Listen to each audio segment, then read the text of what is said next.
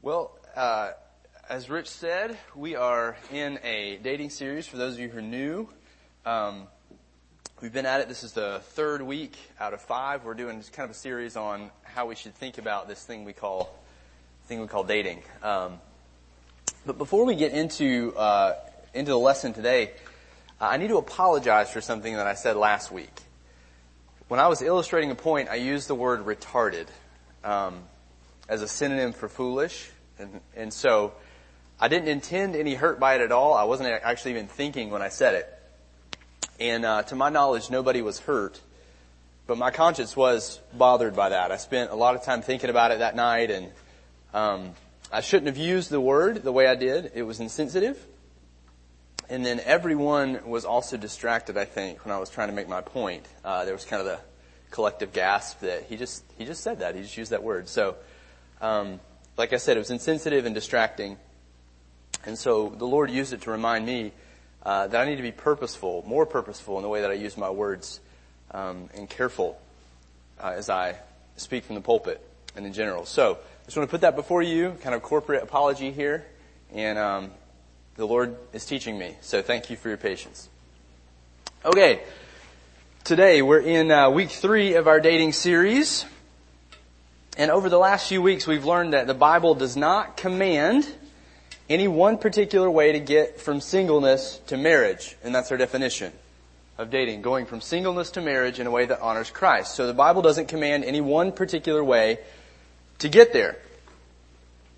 And Scripture doesn't recognize any immediate stage, other than maybe betrothal, we could say, while you date. But it tells us that you're fundamentally still single, even if you're dating. And we've also learned that the purpose of dating should be to test companionship for marriage. That's our goal. If you want more on that, if you're new, just go back and listen to the last 2 weeks. And so you're testing if both of you would work well in a marriage. You're testing if you're actually marriage material, meaning are you marriable? Are there qualities there in your life that would commend you to another person?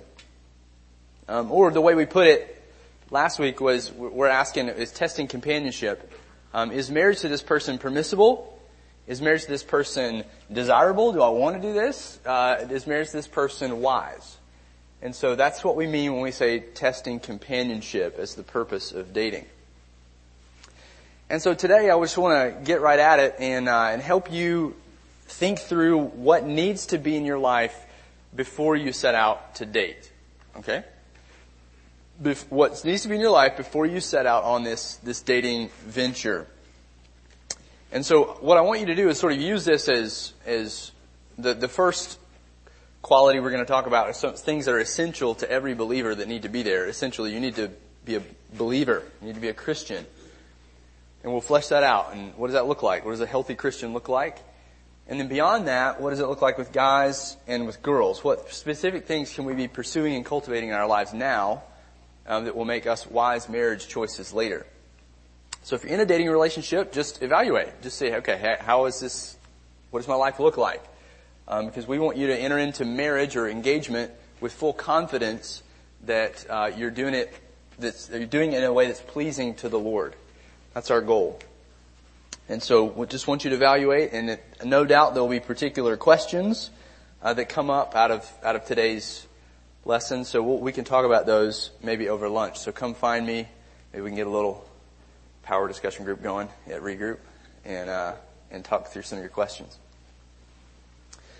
So this week's topic is what I've just entitled Preparing to Date. Preparing to date. Now, as I begin, I want to explain what I don't mean. I don't mean that you have to arrive at some sort of perfected state before you even begin this dating process, or else I wouldn't be married, no one would be married, no one would date. So that's not what I'm saying, and I'm not putting some sort of high bar out there that is unattainable or that's meant to discourage you. That's not what I mean. What do I mean then? Well, I would argue, and I think Scripture would argue, that there needs to be some measure of proven Christ-like character in your life for you to be able to be confident that dating for marriage is a wise choice for you. So, in other words, there needs to be some proven faithfulness in your life. Evidence of Christ working in you, developing fruit, so that you'll be able to be confident, that's a key word, confident, that dating for marriage is a wise choice. That it's going to be something that the Lord will be pleased with. Not something that people around you are scratching their heads at or saying, man, maybe you should hold up here. So, the proven character is part of that. And that's what we're talking about with dating preparation or preparation to date. And so, we don't need to overcomplicate this either, because it's essentially, like we've said in weeks before, it's just being a zealous Christian. Being a Christian that is submitted to Christ and pursuing Him as your chief aim.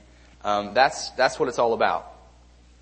And so, good Christians make good marriage partners, make good spouses. And that's just really pretty basic. So if you want to boil today's lesson down, that's it. Get after pursuing Christ, knowing Him, and being like Him. And this message is kind of like a 2-for-1. So I kind of worked in two things at the same time. We're going to be talking about preparation, and so I want you to be looking at yourself and looking at your life. Even if you're married, these are still benchmarks for us as we're pursuing marriage. So look at your life, but also this is going to function in kind of a backdoor way for, qualities that you would be looking for in someone else, right? So it's going to function in both dynamics here. And just as at the outset, I just want to heavily emphasize, what I don't want you walking away from here thinking is, I've got to produce these things on my own and sort of pull yourself up by your bootstraps in self-effort. There is effort that should be applied as we grow, but all of it happens in the context of the gospel, like Rich was saying this morning. It's grace, the grace of God in salvation that comes to us and brings us to Christ, opens our eyes to Him and turns us toward Him now. We now have new desires in the gospel and new power by the Spirit to begin applying the truth and growing progressively. And it is progressive. It's progressive growth. And that's not your justification. That's your sanctification. And Christ is committed to us. If He's saved you, that's because that He chose that. He made that happen. And so He's committed to your sanctification and He's committed to your glorification. Those are promises in Scripture. And so what I want us to, as we come into this, I think a danger is thinking, man, I just need to check off all these boxes in my life so that I can date because I really want to date. And that's really not what I want you to walk away with thinking. I want you to walk away with being encouraged by the grace of God in your life and being eager to pursue these qualities for His glory so that you could be somebody who is going to be a blessing to another person in marriage. Does it make sense? Okay. Let's get after our first question. I'm laying out some questions for us as we work through this topic of preparing to date. So if you're not convinced already, I hope you are, but if you're not, why should I prepare? So Clay, you're making a big deal of this. I've never thought about this. Why should I prepare? Well, again, don't overcomplicate it. Just kind of back out and look at some other areas in your life. In general, we prepare for important things that we want to be ready for, right? That we realize that we may not yet be ready for. Think about your exams. You prepare for those, I hope. Sometimes you don't, and you reap the consequences. Or think about a career, a preparation for a career. And think specifically about maybe a career like law school, or not a career like law school, a career like the law profession and going to law school. And think about what would happen with the lack of preparation there, right? If you fail to prepare, really in any vocation, but let's say law school, the lack of preparation could have some serious consequences, not just for you, but for the lives of others as well. It has serious consequences, not just for yourself, but for other people. And the same is true of marriage. As you enter into marriage, your responsibilities increase, right? Does everybody agree with that? Does that make sense? Your responsibilities increase. Husbands become responsible for their wives as the leader, as the head of the home in the marriage. And as the Lord grants children, He's responsible for the entire family. He's responsible to care for, nourish, shepherd his wife. And the wife is responsible to now follow and help her husband, to care for her family and disciple her children. So their souls entrusted to the woman. And the influences between husband and wife, the influence upon each other is just unbelievable. I'm more influenced by my wife than any other person, and I would think she would say the same about me. There's a tremendous amount of influence we bring on each other's lives. And then if you have children, the influence will increase there too, and the responsibility likewise will increase. So there's just a ton of extra, and when you enter into marriage, a lot of extra responsibility that's coming your way. And this increase implies that we need to be aware of that, number one. And so if we're dating, kind of back it up because dating is to kind of get there, then we need to be thinking about those things in the dating phase. We need to be aware of them, the increase, and we need to be preparing for that increase if we desire marriage. Does that make sense? We need to be preparing for the increase of responsibility no matter where we're headed. We want to be faithful where we're at before the Lord right now so that He can entrust us with more later. So that's a biblical principle. But if we're thinking marriage specific, we want to be knowing what those new responsibilities are going to entail, what our roles are going to be in the marriage, and getting after preparing as best we can now in seed form what we're going to be doing then. So if we were to answer this question simply, why should I prepare? I would say something like this, because marriage brings an increase of responsibility which requires a measure of proven faithfulness. It requires a measure of proven faithfulness. You think about a job, you think about anything, take it outside of marriage for a minute. You don't entrust more responsibility to someone until they've proven that they can handle what they have now. And that's the same thing. And if dating is to get us to marriage, then we need to be evidencing some of those things now. Does that make sense? Okay, bear with me. I'm kind of in the cold sphere. I think Rich gave it to me. No, I know who gave it to me. It was my snotty little son. And I mean that with all level of endearment toward him. No, we've all had it. That's actually where they're at this morning. Back at the house. We couldn't justify bringing them to nursery, you know what I mean? So, though the couple parents in the room are like, thank you. Thank you.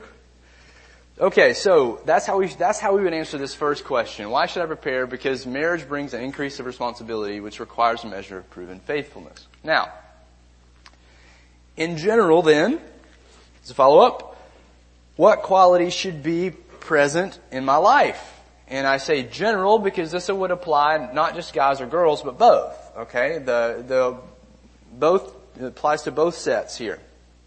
What qualities should be in my life? And the way I'm approaching this question is by that little statement. We've looked at it before in 1 Corinthians 7, where Paul's talking to the widows, the young widows that their husbands had died, and Paul was saying, look, she's free to be married to whomever she wishes. That's what Paul says. She's free to be married to whomever she wishes. And then he adds this little phrase, only in the Lord. Meaning, the person she marries needs to be a believer, which is in line with a bigger biblical principle, which is that we shouldn't be unequally yoked, meaning we shouldn't share intimate friendships and relationships, not just marriage, but intimate friendships and relationships with people who are outside the faith. They're antagonistic to Christ. And so that's the unequally yoked, and then marriage is sort of a specific thing there that we want to be equally yoked. We want to come alongside other believers. So the only downside here is lots of times we will gloss over that and we'll just say, okay, yeah, they're a believer. They say that they're a follower of Christ. They say they're a Christian, and especially in our culture where no one's suffering for the name, right? And it's very easy to be a Christian in modern evangelicalism in the United States, or at least call yourself a Christian. And lots of times that definition is really off base. And so we need to think that through. So when I say in general what qualities should be in my life, all I'm saying is you need to be what the scriptures say as a growing regenerate believer.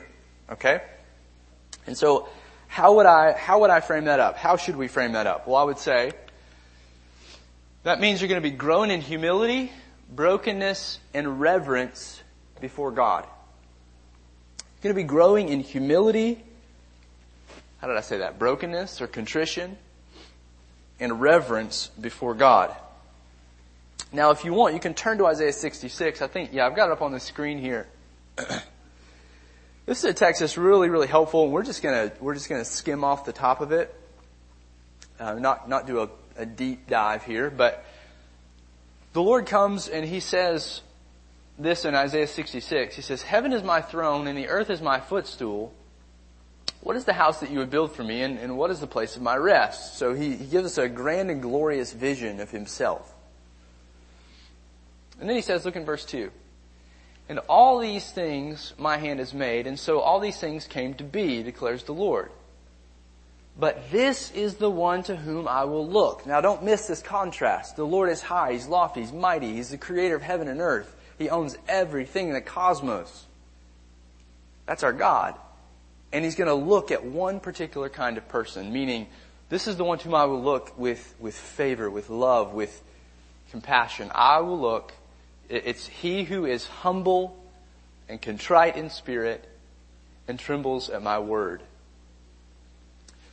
And that's really just the core of a believer, okay? Somebody who's been born again, brought to faith in Christ. They've been humbled by their sin. They've been genuinely broken and brought to biblical repentance. And now they tremble at the word of the Lord. You don't see anything in here about being perfect, do you? This is about being broken and about knowing where your forgiveness comes from and about embracing that and now trembling before the God who made you and forgave you and now has restored you. And so humility just looks like being sensitive to your sin, knowing your frame, knowing your ability to be tempted, hating your sin, knowing that you still do it though.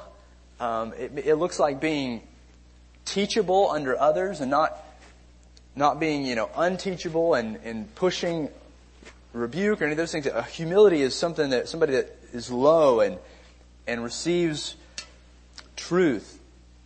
And contrition the same way. And you think about brokenness, like you're broken over your sin. You know that you're bad off. You know that you have no hope in yourself. There's nothing that you can bring to God that would make Him love you. Nothing. Only your sin. That's all you've got. And yet, this kind of person who's humble and broken and contrite is the one that trembles at God's word, because God offers a word. If we were to unpack Isaiah, we would see that God offers a word of extreme grace and forgiveness and kindness. And now in the new covenant, we see, like Isaiah 53 has been fulfilled. The reason we can have that with such confidence is because His Son has absorbed all of God's wrath and has earned the obedience that we need. And all of that obedience is transferred to you when you trust Jesus. And so now, as a result of our faith in Him and being born again, genuinely, we now tremble at God's word. And we desire, the trembling is just sort of like a reverence. One of the key characteristics of unbelievers is they don't fear God. And I think if you put it in our context, we could say you're just apathetic toward God. He doesn't enter into your thoughts. You just do what you think is best. You're wise in your own eyes. You just live according to your standards. Maybe there's some mixture of Christianity in there and what your parents told you and your experiences, but you really don't fear God. There's just really an apathy. But this person does what? Trembles, reverences, longs for, is hanging on the words of the living God. So, I think that's one of the most helpful, concise little statements about someone who knows Yahweh, knows the living God, knows Christ. I think there is in Scripture. Just a one-liner right there. Humble, contrite, and trembles at my word. And use those as sort of your categories as you look at your own life. And I know that in college, you're kind of in transition lots of times. You're kind of coming out from under the faith of your parents. You're embracing it for yourself. Maybe you didn't know the Lord until college. And so you're figuring out all of this stuff on your own. So if you have questions about the gospel, please come talk to us. We'd love to help kind of guide you through this. If you're wondering whether or not these qualities are in your life, don't wait. So find one of us leaders who can disciple you and help you learn to trust Christ and then see these qualities being borne out in your life. And there's no shame in that. There's no shame in kind of professing Jesus and then seeing, man, I really don't have the evidences of what the Scripture is saying should be in my life. And so, because when we come to Christ, He'll begin to cultivate these things in us as we humble ourselves really and come to Him in faith and believe the gospel. So, I just want to start off with that. In general, you're looking for those kinds of qualities in your life up front. And one other thing, sorry, I forgot to put that in there. Kind of skipped that on my notes. This is another way of saying the same thing, just on the other side of the coin, from Titus 2. We might call it a zealous devotion to Christ. Now, again, don't hear me saying perfection. That's not in Paul's mind in Titus 2. But what Paul is after is seeing people who are zealously devoted to the Lord, because He saved you. So look at this text. Paul says, essentially in the beginning of chapter 2, he's saying, look, younger guys should live like this, younger women should live like this, older women should do this, older men should do this, Titus, you should be an example, no. He's kind of going through how each of the different groups in the Cretan church should be living. And then he tells why in verse 11. He says, for the grace of God has appeared, meaning Christ has come, and He's bringing salvation for all people, not just Jews, but Jews and Gentiles. So this salvation has come. The grace of God has appeared. And this grace is training us, in verse 12, to renounce ungodliness and worldly passions, and to live self-controlled, upright, and godly lives in the present age. Hear that? So if you've experienced the grace of God, truly, the same saving grace that you experience is also training you. Like Christ He won't save someone and then leave them in their sin. That would imply He's not a holistic Savior, right? So when Jesus saves, He sanctifies. He starts cultivating in a believer the ability and the wisdom, the know-how to say no to ungodliness and to live self-controlled, upright, and godly lives in the present age. So we're looking for that, okay, in our lives. We're looking for, okay, we want to be after that. We want to be cultivating that. Waiting for our blessed hope, verse 13, the appearing of the glory of our great God and Savior, Jesus Christ, who gave Himself for us, notice this, He gave Himself for us to redeem us from all lawlessness. So that's sort of the negative side. He gave Himself to redeem us from all lawlessness. And the positive side, to purify for Himself a people for His own possession who are zealous for good works. So if you've believed in Jesus, you've been redeemed and purified. May not feel like it, but you have. That's the reality. And He's done that for a purpose, that you would be zealous for good works. And He's going to make sure that gets borne out in your life. One way or another. Okay? Because He's committed to you. So, I'm not talking about perfection at all. And as we would see, the kind of commands that Paul gives these believers in this letter are basic. They're not, it's not some higher level of spirituality. It's just, if we were to keep going in this text, we would see, He's like, man, you used to be like this, living in all manner of sin, but now the Lord saved you. Now you're supposed to live, now you need to live like this for His glory in the world, in the midst of this evil world. And so He really works that out in chapter 3 a lot more substantially. So all I'm pointing out here is that in your life you're looking for humility, you're looking for brokenness, reverence, and then also devotion to the Christ who saved you. That's the evidence of a genuine believer. And everything else will flow out of that. Everything. So if you have questions about that, please come talk to us. And we will gladly help you work through that. This may be the means through which the Lord is bringing you to Himself. A message like this. So that brings us to our third question. If we can get more particular, as a man, then, what specific qualities should be in seed form in my life. Now, the way I phrase the question is intentional. As a man, what specific qualities should be in seed form in my life? Meaning that there's not going to be some great giant fruit tree. It's going to be a little sapling growing up. Because if you're young in the faith, you're young in the faith. You don't have the years in you, behind you, where the Lord can use trials and failure and just multiple things in your life to really beautify and prune and grow that fruit. So, we're looking for stuff in seed form. And so, just full disclosure, where I'm getting what I'm about to say next is I went over and said, okay, what are some of the specific things that the Bible says about husbands? And I work backwards. Does it make sense? And say, alright, so how could we, even without a wife or a girlfriend or any of that stuff, how could we be cultivating these things in our lives now? So, first thing I would say is self-sacrificing love. That needs to be in your life as a man. Not just for marriage, but just as a man. And women too, for that matter. But men specifically, self-sacrificing love. Flip over to Ephesians 5.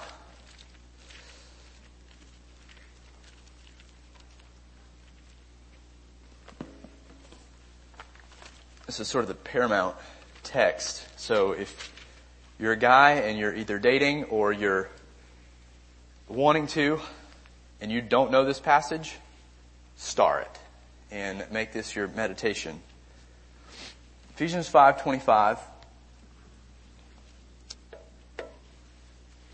Again, there's a lot we could say about the context of this passage, but we're not, just for the sake of time. Husbands, love your wives as Christ loved the church. And, what's the next word? Gave himself up for her. So, the pattern, the measure with which a husband is to love his wife, the pattern for that is how Christ loved the church. Now that should floor every dude in here. Okay?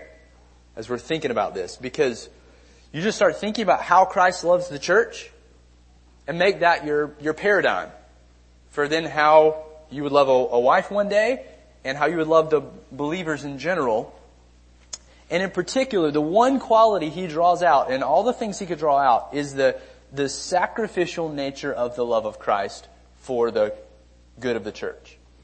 And he goes on to say what Jesus accomplished. He said he gave himself that he might sanctify her, having cleansed her by the washing of water with the word, so that he might present the church to himself in splendor, without spot or wrinkle or any such thing, that she might be holy and without blemish. She might be a pure bride. So Christ, at great cost to himself, dies so that this is accomplished. That's the paradigm for the husband. We die so that our wife might grow. We die for her good. Okay? And so we back that out. I want you to think through, are you practicing laying down your life for the welfare of others in the body? Is that on your radar? Are you cultivating that in your life in specific ways that you could articulate, and that's motivating you to go lay your life down? Something that costs you something as a man. How are you cutting at the root of the self-orientation of your heart? Because that's what marriage is about. It's not about leadership and this. It's about being low and dying for the good of another. That's it. And there's joy in there. And it sounds like, whoa, golly, that's intense. But there's joy in that, because just look at Jesus. Again, he's our measure. So how are you cutting at the root of the self-orientation of your heart?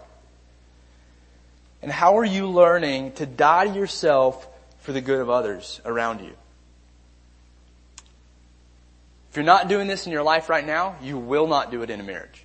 Ladies, if he is not doing this now, he will not do it for you in marriage after he gets the ring on his finger. So don't be deceived by that. marriage changes absolutely nothing except your status. That's it. So we want to be looking for patterns in our life. Not perfection. Patterns. Growing patterns. Brokenness when it's not happening. Brokenness when you see your self-orientation, right? The humility, contrition, trembling. We want to see those things. And we want to be targeting specific ways of how we're learning to die to ourselves for the good of others. So sacrificial love is the first quality. We've got to move quickly here. Pure fidelity is the second quality. Pure fidelity. A lot of texts we could go to, but 1 Timothy 5:2, we won't turn there. All Paul is saying in that text to the young men, or actually to Timothy in that text, is that he is to treat the people in the church as family, older women as mothers, older men as fathers, and he gets to the younger women and he says treat them with all purity. He doesn't just say purity. That would have been sufficient. He said treat them with all purity. Like, don't let there be any question about your motives. Don't let there be any question about your intentions. Treat them with all purity as you would your own sister. And so that's steep. So there's the pure element, and then the fidelity, I want to bring that word in there, meaning there's a commitment to fidelity. Kind of has the idea of a its converse would be sort of cheating or adultery. Fidelity means you're committed to one person exclusively. And so there needs to be a pure fidelity that's being cultivated in your heart. And there's a Hebrews 13, this passage talks about keeping the marriage bed undefiled. I mean, there's not other people that are coming into that marriage bed. This is a sacred place for you and your wife. Marriage is sacred. It's for her.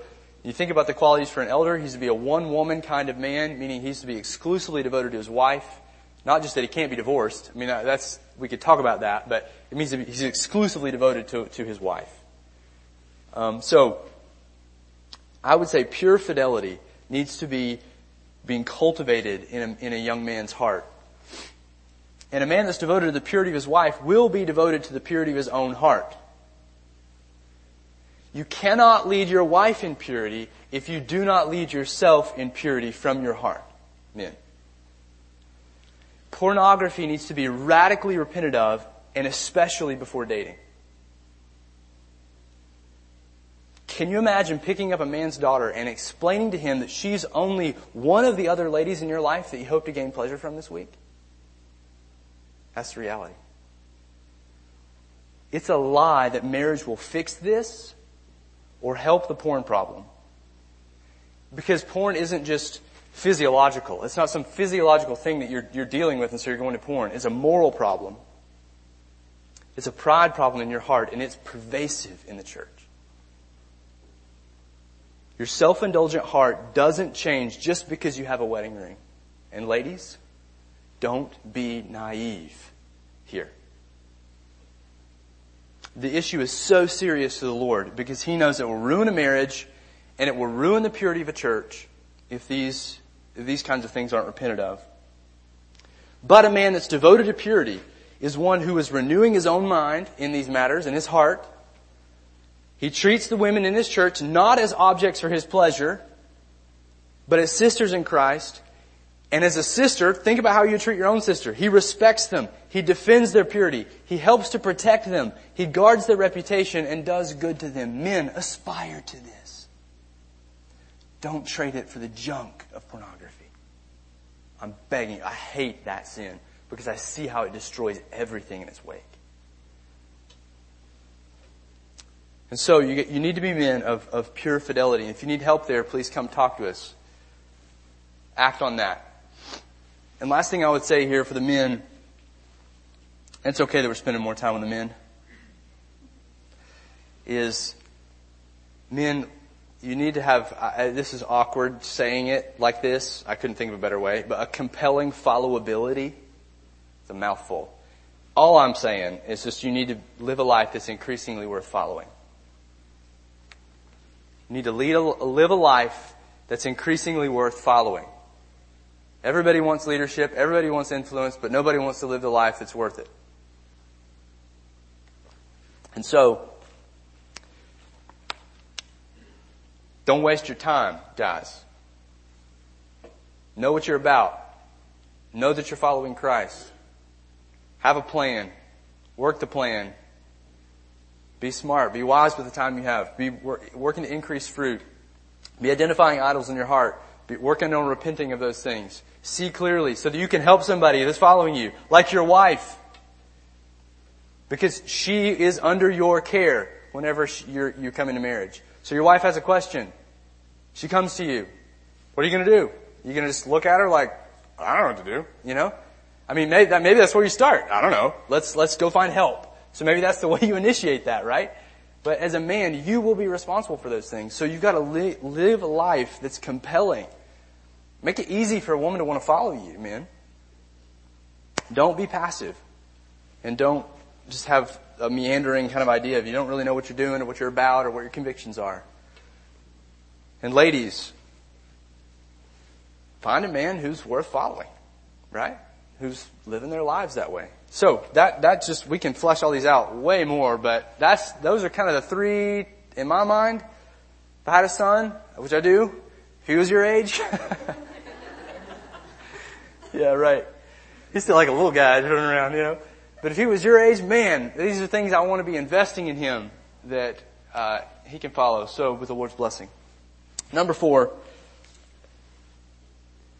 So we've hammered the guys, right?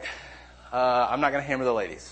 As a woman, what specific qualities should be in seed form in my life? Again, the seed form is the issue here. And in the same way with the guys, I'm going to start with the wife's complementary role and work backwards.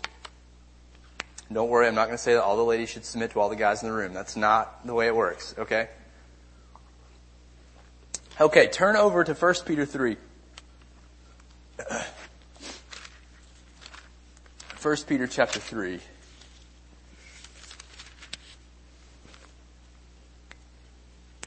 I just want to read this text, draw out a few things.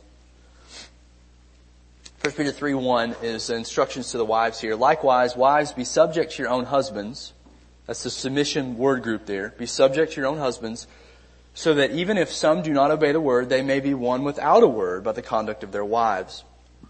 When they see, key in, your respectful and pure conduct, do not let your adorning be external, the braiding of the hair, the putting on of gold jewelry, the clothing you wear.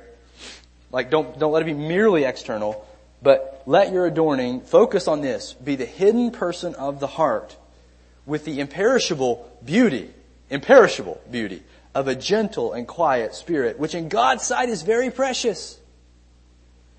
For this is how the holy women who hoped in God used to adorn themselves, by submitting to their own husbands, as Sarah obeyed Abraham, calling him Lord.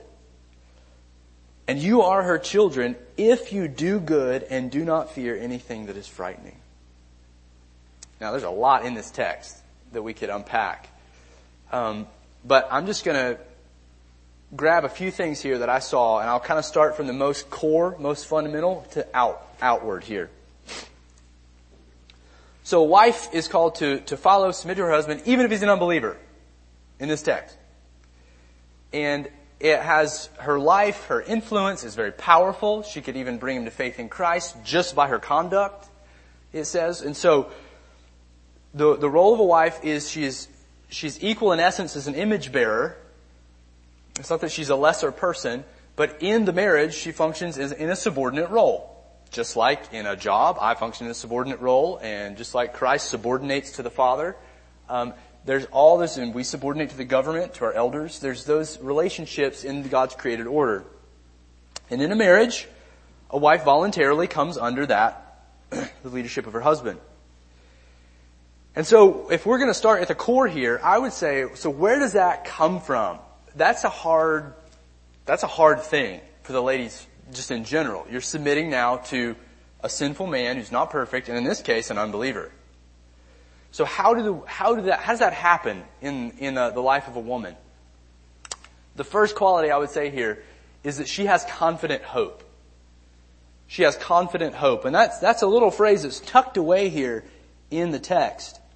In verse 5, it says, "For this is how the holy women who hoped in God used to adorn themselves by submitting to their own husbands." So the women of old, like Sarah, he mentions her hope was fixed in God. Meaning she knew her God intimately. Knew that He was in the supreme authority over the universe and her husband. Knew that her God controls her husband. And so her hope is fixed in that God. Knowing Him, being forgiven by Him, living to please Him. And her God has said, okay, arrange yourself underneath the leadership of your husband. And trust me. Because I will work for your good in the midst of this, even if he's an unbeliever. So you're not going to get there. You're not going to do that if you don't hope in God. There's no ability to submit yourself to another person, to a husband who's very different from you, has particular weaknesses that you don't have. There's no ability to do that unless you hope in God. And so we want to be cultivating that hope in God. So do you know your God? Do you know what He's like? Do you know what He's promised? Do you know His character? Do you know how to walk with Him? Do you pray? Just all those basic things. Do you have a living, active relationship with the Lord? Are you hoping in Him? Is He your anchor in times of fear and difficulty? Confident hope, and that's where these other things are going to flow from, which would be contented gentleness. Contented gentleness. So that's something that you can be cultivating now that's an outflow of your hope in God. Meaning that there's a contentment in your life, that you trust God in the circumstances. Maybe you don't like your circumstances, but you trust God in those circumstances, and you're gentle as you interact with other people in that. This gentle and quiet spirit doesn't mean that you're mute and that you don't say anything and you're just a doormat. Gentle and quiet spirit means that you have humbled yourself before your God and you're trusting Him, and so you know that whatever happens is going to be all right because you're trusting God. And so you don't have to manipulate people. You don't have to control people. You don't have to domineer people. You don't have to worry about getting your way because you're afraid. Because you hope in God. That's gentleness. That's the way that ladies can respond with gentleness. And then the last thing here that we'll say that's flowing out of this contented gentleness is a trustworthy diligence. A trustworthy diligence in life. Now, if we're kind of springboarding off 1 Peter 3 here, notice at the very last statement here in verse 6, he says, "You're her children if you do good and do not fear anything that's frightening." Notice there's a doing good. There's an action oriented to the life of this woman. She's getting after it. She's doing good. And I just reread Proverbs 31 this week, just kind of thinking through this lesson. And you could summarize 90% of Proverbs 31 with this word diligence. The woman is diligent in Proverbs 31. I mean, she is getting after preparing for her family. She's working hard. She's buying fields. She's selling them. She's making a profit. I mean, and it's all geared toward the good of her family and the glory of her husband.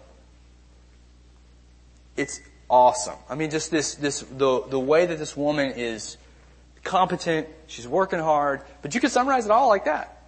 So ladies, right now, are you getting after this diligence in your life where you don't waste time, you don't flit it around on social media, you're not worried about the Pinterest everything? Like, are you getting after having a productive, fruitful life for the good of others? And just, Proverbs 31 just kind of lays that out for you.